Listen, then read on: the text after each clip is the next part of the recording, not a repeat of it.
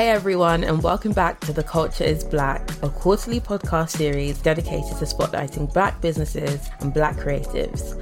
I'm your host, Jennifer Auditoro, culture editor at the influencer intelligence platform Cork. In this second season, we'll be exploring all things audio, from the rise of the voice chat app Clubhouse to the thriving business of podcasts. So, let's get into it. While it's not exactly certain where audio is going, there's no denying that this evolving format is the future of digital. It's why tech giants like Facebook and Twitter are scrambling to expand their audio features. Earlier this month, we saw Facebook begin its testing of Hotline, just one of its upcoming rivals to Clubhouse. And alongside Spaces, Twitter has been expanding its voice tweet feature. In January, Spotify launched an audiobooks test program by adding 9 literary classics, including Frankenstein and Jane Eyre, to its exclusive body of content. And most recently, the streaming service partnered with Warner Music Group to develop a series of original podcasts built around the work of the label's artist and songwriter catalogue. To get more insights on where audio is headed, I spoke to digital native Christina Moore. After working across the BBC and Apple Podcasts, Christina branched out and launched her audio production company Don't Skip Media, where she has worked on a series of projects including Small Axe, the podcast.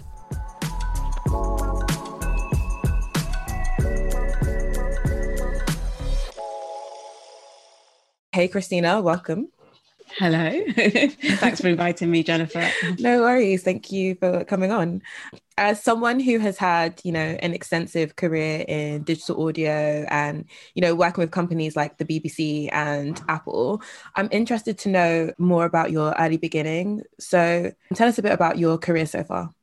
Yeah, so after I finished university, I did an internship at a digital company called Sequence, and there we tested a lot of what I did. They developed games for what was once called Red Button on television, and as an intern / new starter, I would test some of the games out. And then I got a post at the BBC because of my digital background. They were like, hey, great, we've got some positions on the digital team, and there's going to be a little bit of a crossover between the work that you do, between audio production and also digital services. And at the time they were developing, they had already developed iPlayer and a content management system for podcasts. So I did more and more work. My work was very, very varied at the BBC anyway, especially early on, but I did more and more work in podcasting as time went on until eventually I was looking after their podcast site and all of their catalogues. So I was out there making sure that their podcast catalogue was on various different services, including Apple, and also making sure that the website was constantly featuring interesting programs and looking after that product as well. Then I eventually moved quite far up the chain very quickly in terms of I became the digital business manager for World Service. Nice. And there I negotiated a lot of the licensing deals on behalf of the BBC. And after doing that for a couple of years, Apple kind of well, hey, fancy swapping sides. And that's how I ended up working for Apple and then looking after the European market for Apple Podcasts.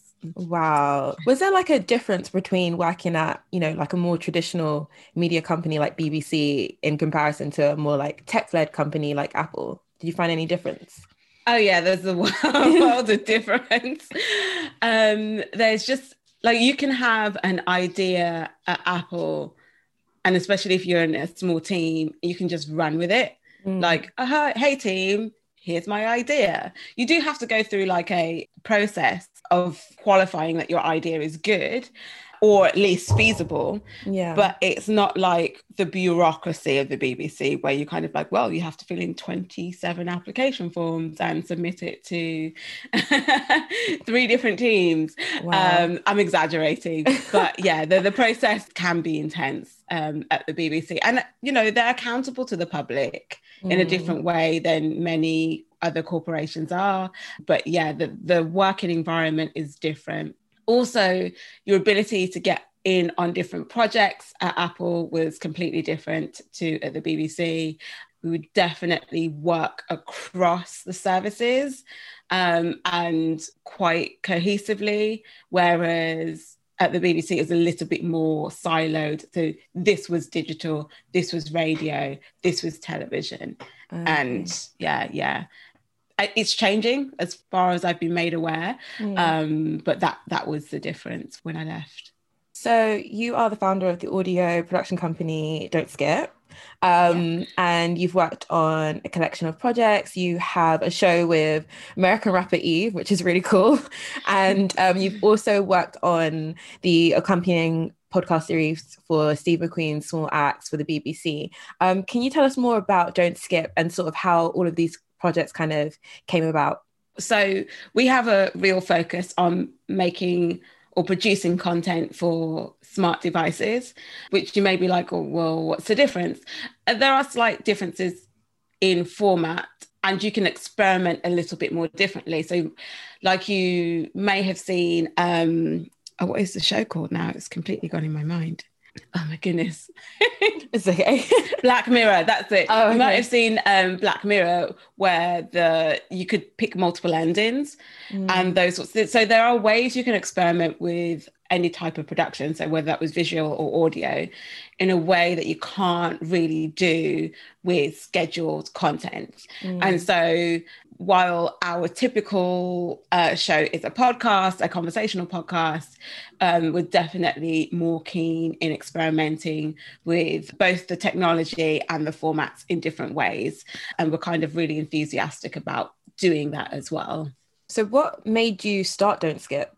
Really, I came to a point where, because I had grown with podcasting, there was like a ceiling to how senior I was ever going to get within podcasting. And also I was limited to the number of corporations that I could potentially work for at the time. Yeah. And so bearing that in mind, and also I've got quite a get up spirit, I decided that I was like, hey, let me give this a try. Let me go out, fend for myself, so to speak, and let me try setting up an independent company.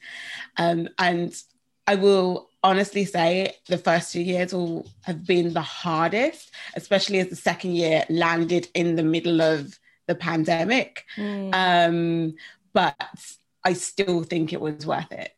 What problems have you actually faced, building and growing a company, especially sort of an audio-based company during the pandemic? So many. How it worked for me, when I left, it went from consulting to, because there was like a gardening period, from consulting to getting back into production, and then escalating that production to have multiple productions. So it's almost like, when you first finish university, or maybe when you're still at university and you're going for your first job, and everyone kind of like turns you down because they're like, what's your experience? You're like, well, do give me a job and then I'll have experience. Yeah, exactly. It ends up being a bit of that catch-22 where people are like, what's your experience outside of the corporations? And you're like, well, you could be my first. So what I had to do was do a little bit of freelancing initially, and then I could build on that and pitch for productions that required like a team, and basically build it out into a company. So now the company is looking after several productions rather than just me essentially swapping my time for money. And it's very, very hard to build on that and build a company out of that. You kind of have to get to the point where, okay, I need to bring a team on. And to do that, you have to pitch to either the company or the person with that mindset. Look, I'm not going to be doing this myself. I'm managing a team to do that work. And then you can then you get into the place where you've got 7 different productions running at the same time. Yeah. What are some of the changes that you've noticed in the pandemic, especially in terms of I don't know, like brands or other companies reaching out to work with your production company? So at the beginning of the pandemic, actually, a lot of the brands halted the conversations, like they just disappeared, which was really, really crippling to the company. And I did feel terrible because everyone likes to feel useful and do what they're passionate about as well. So I didn't have things to do, on top of the fact that also there was no income or not much income being generated, for something that I knew could be done remotely. So even though I said to people, look, we can still make these podcasts remotely, they were like, we're going to see how the pandemic goes. And I couldn't really see how that affected production. Like, we'll be over in 6 weeks. What? Literally, some of the productions that stopped, we could have been over quicker than the lockdown happened. So I was slightly baffled at their hesitation. But then around August, things started to change. People finally were like, oh, we've got to get on with our lives. Like, if the cogs stop turning, then actually no one has an income. It's not just me at the end of the stream that doesn't work. Also, if you don't work and the people above you don't work and the people above you don't work, then nobody works and the economy is in a real pickle. So eventually people are like, oh, we've got to get back to work. Let's do this podcast. And then it really amplified from August onwards. Then I had more clients than I did before the pandemic. And so, that was an insane increase. And you might already know that Apple released some figures and it was something like there were 2 million podcasts available in the podcast store. Whereas previous to that, it was like 750,000 or something. Like, I can't remember exactly, but it wasn't, it was quite far off the 2 million mark. And all of a sudden it was like, it accelerated, and I felt that acceleration, and that's still happening now as well. Yeah, that's great. I feel like, we've seen such a massive rise in terms of not only podcast content, but like the variety of content. And do you think that there's another reason as to why there's been such a surge of interest in podcasts, aside from, the pandemic and more people just at home wanting to consume different types of content? You kind of hit the nail on the head, and it's a bit of a chicken and egg situation where the listenership of podcasts will change when there's more of a variety of content available. So you wouldn't watch TV if all there was like daytime chat shows. If that was all that was available on Netflix or Amazon Prime or even scheduled television, you'd be like, I'm not watching television. Or you just pick one show, right? And so I think that as creators, we've got to look at creating a variety of shows, different formats and different genres, just like television, just like publishing with books. Like, people have different interests and different tastes. So I think the variety that is available in the store has also spurred the number of people listening, because now there's content they're interested in. So 10, 15 years ago, mostly it was just like tech and business. That was it. Tech and business. And it's like, well, okay, then of course the audience is going to be very male skewed and very white skewed, because that's all the content appeals to. And once variety started to be added into the mix, now you've got a more diverse range of people. The gender split is becoming more closer and closer, as in more even split. There's something like. And also the number of people from different ethnicities and races is increasing as well.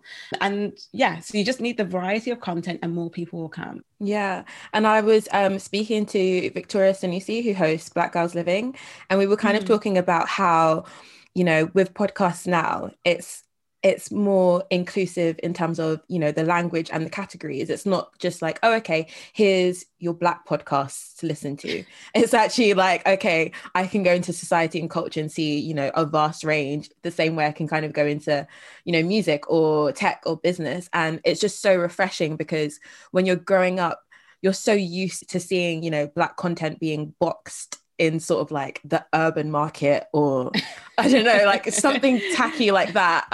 So it's just so refreshing to see that when it comes to podcasts, it's such a vast range, and you know, we're no longer being boxed into a corner anymore. Yeah. And that used to happen, especially with film and music. It was like everything, and then there was like urban or Yeah, Black film. You're like, well, why can't it be with everything? exactly. Yeah, and I do stress a lot of the time, especially when people approach me, my interests are beyond my race. My race does have definitely play a part, a very big part in my life. Yeah. And again, that's kind of like, what comes first? Is that because people are racist, or is it because race is important? I think mostly it's because people are racist that my race becomes important. But beyond that, I have many other interests. I actually really like listening to economics podcasts, and also watching economics YouTube channels. Love personal finance for some weird reason, but also I like horror movies, and and really, really strangely, like my sister's like, who are you? I also really love musicals. It's like, why horror movies and musicals? That's basically my Netflix watch list. I love that. I love that. You're giving, you know, range and variety. Like, that's what we love to see. What are some of your favorite podcasts? Oh, okay. So it depends, because I will listen to so many. It really depends what genre. I still really love law as a storytelling slash spooky horror type podcast. It's by Aaron Mankey, and he really manages, considering it's just his voice, he really manages to deliver a story. When it comes to true crime, because I'm not really into dead people, I quite like a podcast called I'm not into like murderers. Yeah, I like a podcast called Criminal, just because there's a variety of the types of crimes that she investigates.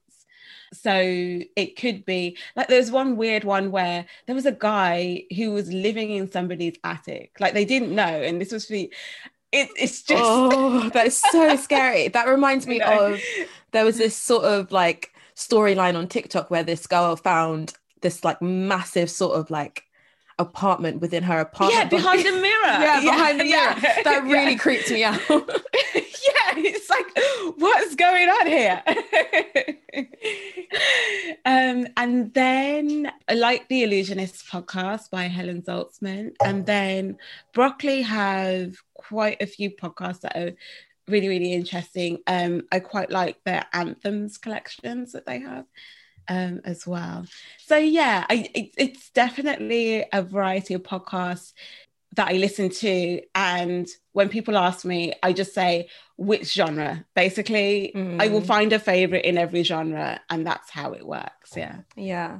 I also wanted to ask, in terms of like, you know, consuming podcasts, a lot of podcasts I find are quite lengthy in time, and then you do have a lot of podcasts as well on the other side that are very sort of short or quick, or like 5-minute pockets of, you know, audio or storytelling. Where do you think, in terms of like length and time, how do you think it's going to change in the future? Because I find that a lot of people are starting to find podcasts that are over 2 hours just a lot to sort of consume at once. I know that is the case for me personally. I just can't listen to a podcast that's over 2 hours. But then at the same time, you're seeing this sort of growth of like these sort of 5 minutes rapid, you know, fiery news stories. Yeah. What do you think about all of that and where it's going? Yeah, I get you. I'm in a similar place. Even if I liked Joe Rogan, I'd be like, how do you listen to 3 hours of this guy? Like, what are you doing with your life? Exactly. It's just too much. It's the I have same with work Joe to do. Budden as well. Yeah, Yeah.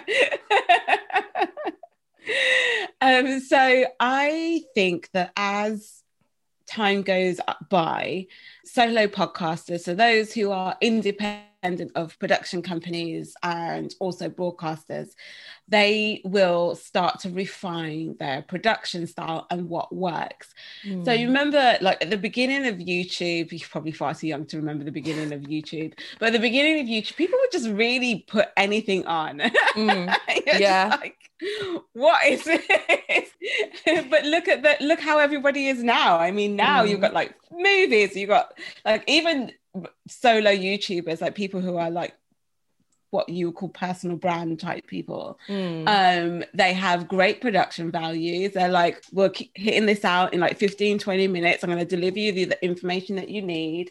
Or that you want, and there'll be like intros and outros, and they'll have bits of information swooping in, and they'll have they've kind of really developed a YouTube style in varying lengths, don't get me wrong, but there is a style that is very specific to YouTube, unlike television and unlike film. Yeah. And I think that the same will happen in podcasting at some point. And I think it is happening now.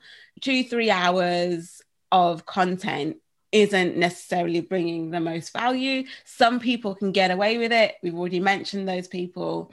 And then other people will be like, we need to hit this out in like 30, 35 minutes and condense the story down, or we need to deliver this information by X time. And I think that will happen, and it is happening, really. I don't mind things being 5 or 10 minutes long. I'm not sure how much value you can deliver in 5 or 10 minutes. News is kind of fine, but if you're giving information or telling a story, you might want to give it a bit more. We want to visually feel the story. Yeah, exactly. So, audio has evolved quite a lot in the last year or so, and we've seen the rise of sort of like live audio and voice chat innovations like Clubhouse and Spaces, and they're sort of dominating the conversation now around audio. What are your thoughts on these recent developments? I think they're a good thing in the sense that they've added variety, and they're also encouraging experimentation and innovation as well. So those are the reasons why I think they're a good thing. I think they're also a good thing because people are able to do them and take part in them using either very little data or very little space on their mostly mobile devices. So video is a bit different in that it takes a lot of data if you're doing a video call, and also if you're recording directly to your phone, you kind of need the space to do it. And so audio kind of says, we do away with all of that. You can just dial in if you like to, if you can just kind of click a link and here you go, you're in a conversation. So in that sense, it's really good. I do think that there needs to be some duty of care for some kind of moderation, just being able to protect people from abuse for the most part. I'm more of a protect people from abuse rather than protect people from offense. I could find your t-shirt offensive, like just because it's blue, or just because like offensive is just so it's not very tangible. People's faces might be offensive to you. I don't know. Like so offense is more like, okay, that's subjective. How do you actually protect people from harm? You definitely want to protect young people and the vulnerable from grooming. You definitely want to do that. And you definitely want to protect people from abuse and what qualifies as hate crime. So those are the areas I feel like there needs to probably be a little bit more stringent rules and a little bit more follow through by either the platform, the content creators in some way. Like they'll have to work together on that. Where I kind of get frustrated, and I'm going to use Facebook as an example, but not because I care for Facebook. So it's Facebook at the moment gets a lot of flack for the content that other people post on its platform. And I think that we need to look at that as a more interrelational thing rather than it's just Facebook's responsibility. If you remember how Facebook developed, it was just like a couple of guys who were like, how can we chat online? They didn't know it was going to be what it turned out to be. Yeah. Or that people would be sharing disinformation. How was anyone supposed to predict that? Yeah. Like, it never occurred to me that people would just like share dangerous lies on the internet. Nobody knew that was going to happen on Facebook or even on Twitter. And so there needs to be more synergy between the content creator and the platforms in terms of how we grow together and protect people rather than just shifting all the blame on the platform. So Clubhouse will have a care of duty to enforce, but so will the content creator as well. And I think as a content creator, I definitely make sure that I look at that all the time. Yeah, I definitely agree with that, because there's only so much that an app can put in place to sort of moderate or ban or, mute someone. Whereas, for example, in a room on Clubhouse, things happen so quickly that you do need someone there to moderate and act, in accordance. So I definitely agree with that. And we've seen that, you mentioned Facebook. Facebook has announced plans to make its own version, and Twitter's developed Spaces, and now Spotify, LinkedIn, Discord, like so many. Do you think that all these apps are kind of jumping on the bandwagon a bit too quickly? And do you think like the format of having like live audio conversations is just a fleeting movement that will soon die down? I think in certain parts of the world, audio will always have its place, and especially in the UK and most of Europe. We are very much a listening culture. The foundations of the BBC was based on radio before it was television, and that was the same for many countries throughout Europe. So I don't think that an auditory technology will ever disappear. There will always be some kind of form. So what I tell people is like, storytelling will always exist. It will always exist. You just move wherever the people move to. So as a content creator, I don't think people have anything to worry about. With these different like manufacturers and software developers and corporations, if they've got deep enough pockets, experiment. I don't mind. I don't mind at all. I only see this as a good thing in terms of finding out what works for us to communicate in the most, I guess, effective way to a variety of people. 10 years from now, we might not be talking about podcasting at all. We'll be like, remember podcasting? Lols. But it might be so outdated.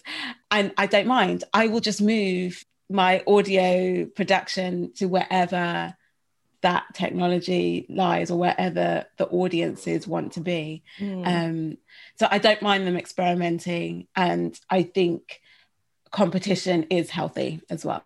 Yeah. It spurs development. Yeah, that's true, because now I remember when Spaces started kind of developing, it sort of built this kind of like community that Clubhouse didn't have, where it would have, regular Q&As just asking, okay, how can we moderate Spaces better? How can we, feature more accessible content? How can we fix closed captions? Like all these kind of conversations were happening with people on Twitter. And I just thought that was really, really important. And I think that probably wouldn't have been raised if people weren't so critical of Clubhouse. Yeah, exactly. So do you think that Clubhouse specifically is going to outlive the pandemic? Because a lot of people have raised the point that it's just a moment of lockdown. It's a product of lockdown. It's not, when it comes to, June, no one's going to be on it anymore. The first thing is, a lot of Western countries have done so poorly at reining in this pandemic. I don't think we need to worry about June as a deadline. So Clubhouse might be here much longer than we think it will be. You're right there, yeah. And if it is fleeting, then it is fleeting. But like you pointed out already, it meant that conversations around spaces happened. The community was brought in to answer questions and kind of tell people what they need, tell these software developers what they need from these platforms. And so even if Clubhouse fails, it served a purpose. I remember in the early days, no, you don't, but in the early days of downloading, like there were so many platforms that existed. And now the only one that's standing is iTunes, which is kind of like, it's kind of insane that, yeah, there were loads of ways that you could download music when I was in school on the internet. It might have given your computer a virus, but there were still ways to do it. Yep, I remember LimeWire. Yeah, exactly. I was not mentioning any names, but sorry. No, it's fine. It's fine. But yeah, those early download services and sites allowed iTunes to develop, and iTunes developed into streaming. And so it just builds on, if Clubhouse is here, like it's flash in the pan, then it's flash in the pan. But we learned something from it. Yeah. Do you think it has the chance of, well, the voice chat medium in itself, do you think that it has the chance to sort of disrupt the podcast industry and radio at all? I think what will happen is people will listen for different reasons. So radio has a couple of benefits to it. It's quite passive. So you don't have to go and search for the content. You just kind of like, I want some background noise while I'm decorating and I'm switching this on. And also it uses radio waves, which means that it's massively accessible around the world, because we've already got radio masts in like multiple places across the world. So people who live in remote places can still receive radio signals. It's a very technological answer. I'm very sorry. No, I love it. But with streaming services and the apps, you need the infrastructure in place. So you need the broadband and the Wi-Fi infrastructure in place. And that's not necessarily accessible all over the world in the same way that radio waves are. And there are numerous ways that this is trying to be implemented. So, for instance, 5G. I know people have a lot of concerns about 5G, but 5G is just a different wavelength. That's all it is, guys. And it allows you to transfer data more quickly. But in order to do that, those masts have to be closer together, unlike radio waves for radio, where the masts can be further apart. They can be, in fact, miles apart between the receivers. So the problem is going to be access and technology and infrastructure, or those are the three problems that are going to be to streaming. And that's why radio isn't going to die a death yet. So it's still going to have a place in the world. Whether that place dwindles especially in the Western world, that's a possibility. But there'll be other markets that radio can kind of capture. And I think there will always be a place for radio, even if that's not entertainment, even if like in the same way that it is today. Yeah, it's fine. And most broadcasters are moving into streaming services anyway. That's true. Do you think that in order for apps like Clubhouse or, you know, features like Spaces to really survive, do you think that they need to incorporate the element of recorded content? Because when Spotify sort of announced that they were, you know, jumping in and adding their own live audio feature, I thought that actually would work quite well, because you have, you know, such a vast kind of catalogue of recorded content. It would be nice to sort of have live content alongside that. So what do you think about the apps that are already sort of dominating the live audio spectrum? Do you think that they need that recorded element to sort of survive? I think that depends on what it's going to be a very business answer. Sorry. It depends on what their monetization opportunities are going to be. So we know that Spotify, essentially how they monetize is by packaging podcasts with the music. And they say, we're offering you a one-stop shop. And that's why they've also added their live features as well. When Clubhouse find out how they're going to generate revenue, that will kind of help them determine whether they want pre-recorded content on their app. And that pre-recorded content might not be the same type of pre-record that we have on Spotify or on Apple Podcasts. They might decide to do something a little bit more creative, maybe like a choose your own story kind of thing, or at the moment I'm drawing blanks, but they might decide to do a feature that is completely different from the others. I don't think that they're missing out yet. And here's my example. I'm going to use a real world example. We like to go to live events, but just because we go to live events doesn't mean we won't watch A Star is Born on Netflix. Yeah. And so all they said is like, we'll do live events, but for you while you're at home. And right now during the pandemic, that is any and every time of day. And maybe after the pandemic, that will be evenings and weekends. Yeah. Like back to normal. So I think they just provide a digital experience that we also engage in the real world. And that's fine. Yeah. What big trends, if any, are going to impact audio and its future? Oh, big trends. See, the big trends are mostly right now audience growth. I think, first of all, we'll get more languages available even in Western streaming services. Yeah. So right now you have to really go and hunt for them.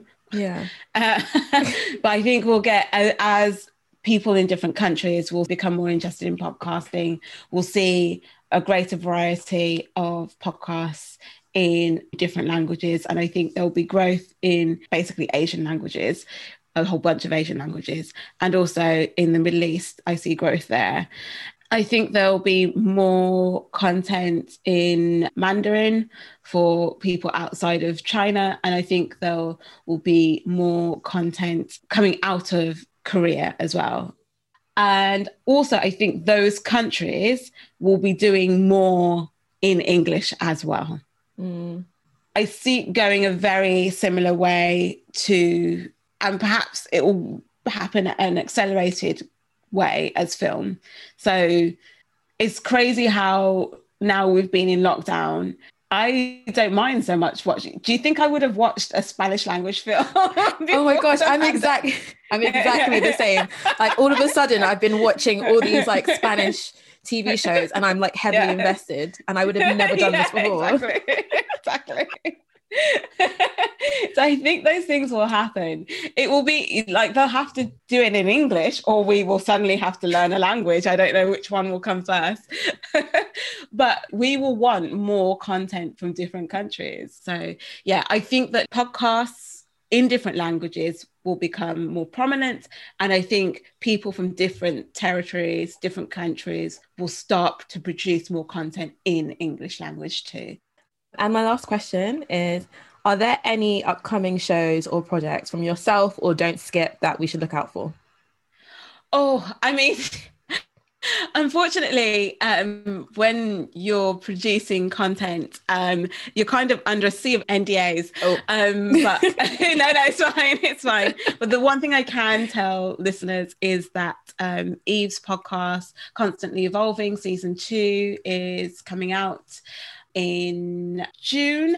And then also right now, a music podcast called The Making of Me is available in any of your podcast streaming apps.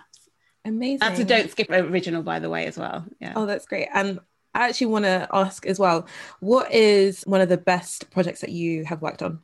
Oh, no, that's not nice. Okay. Top 3.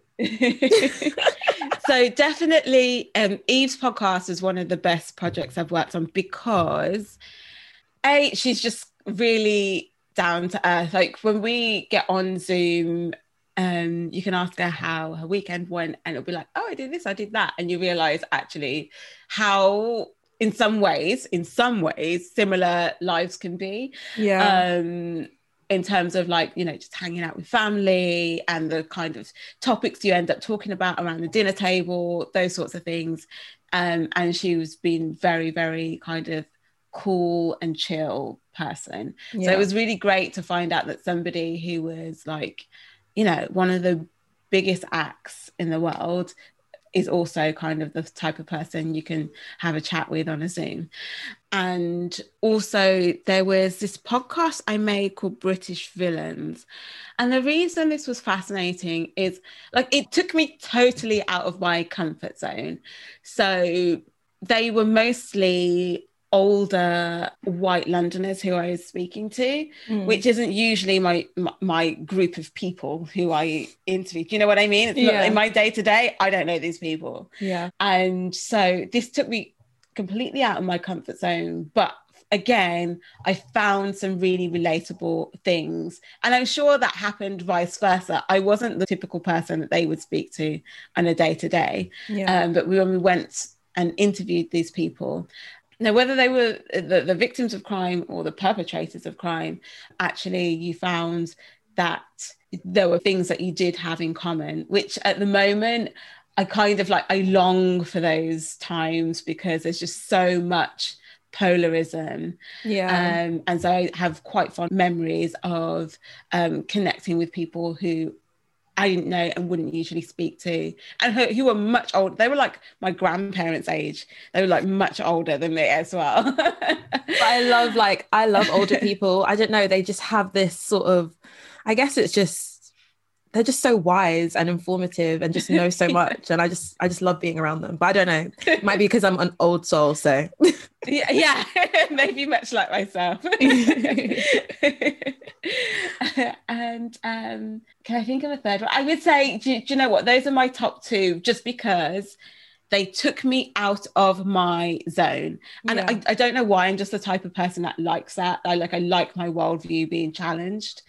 Sometimes that's negatively, and sometimes I'm horrified, and sometimes I'm sad that I'm about to change my mind on something, because the things that you believe in, you kind of like, you don't want to let go of them. And someone challenges your worldview and you're like, wow, I'm going to have to let go of that belief. And I appreciate it when somebody does that for me. Well, thank you, Christina, for joining me today. It's been an absolute pleasure. Thank you so much. Oh, no problem. It's been my pleasure. Once again, thank you to everyone who tuned in. If you liked today's episode, then make sure to get involved in the conversation and follow us for more information on Instagram at Cork Studio, and follow at Don't Skip Media on all socials. That's it for this season, but we'll be back soon with another lineup of guests and more insightful conversations. Until then, as always, see you later and stay blessed.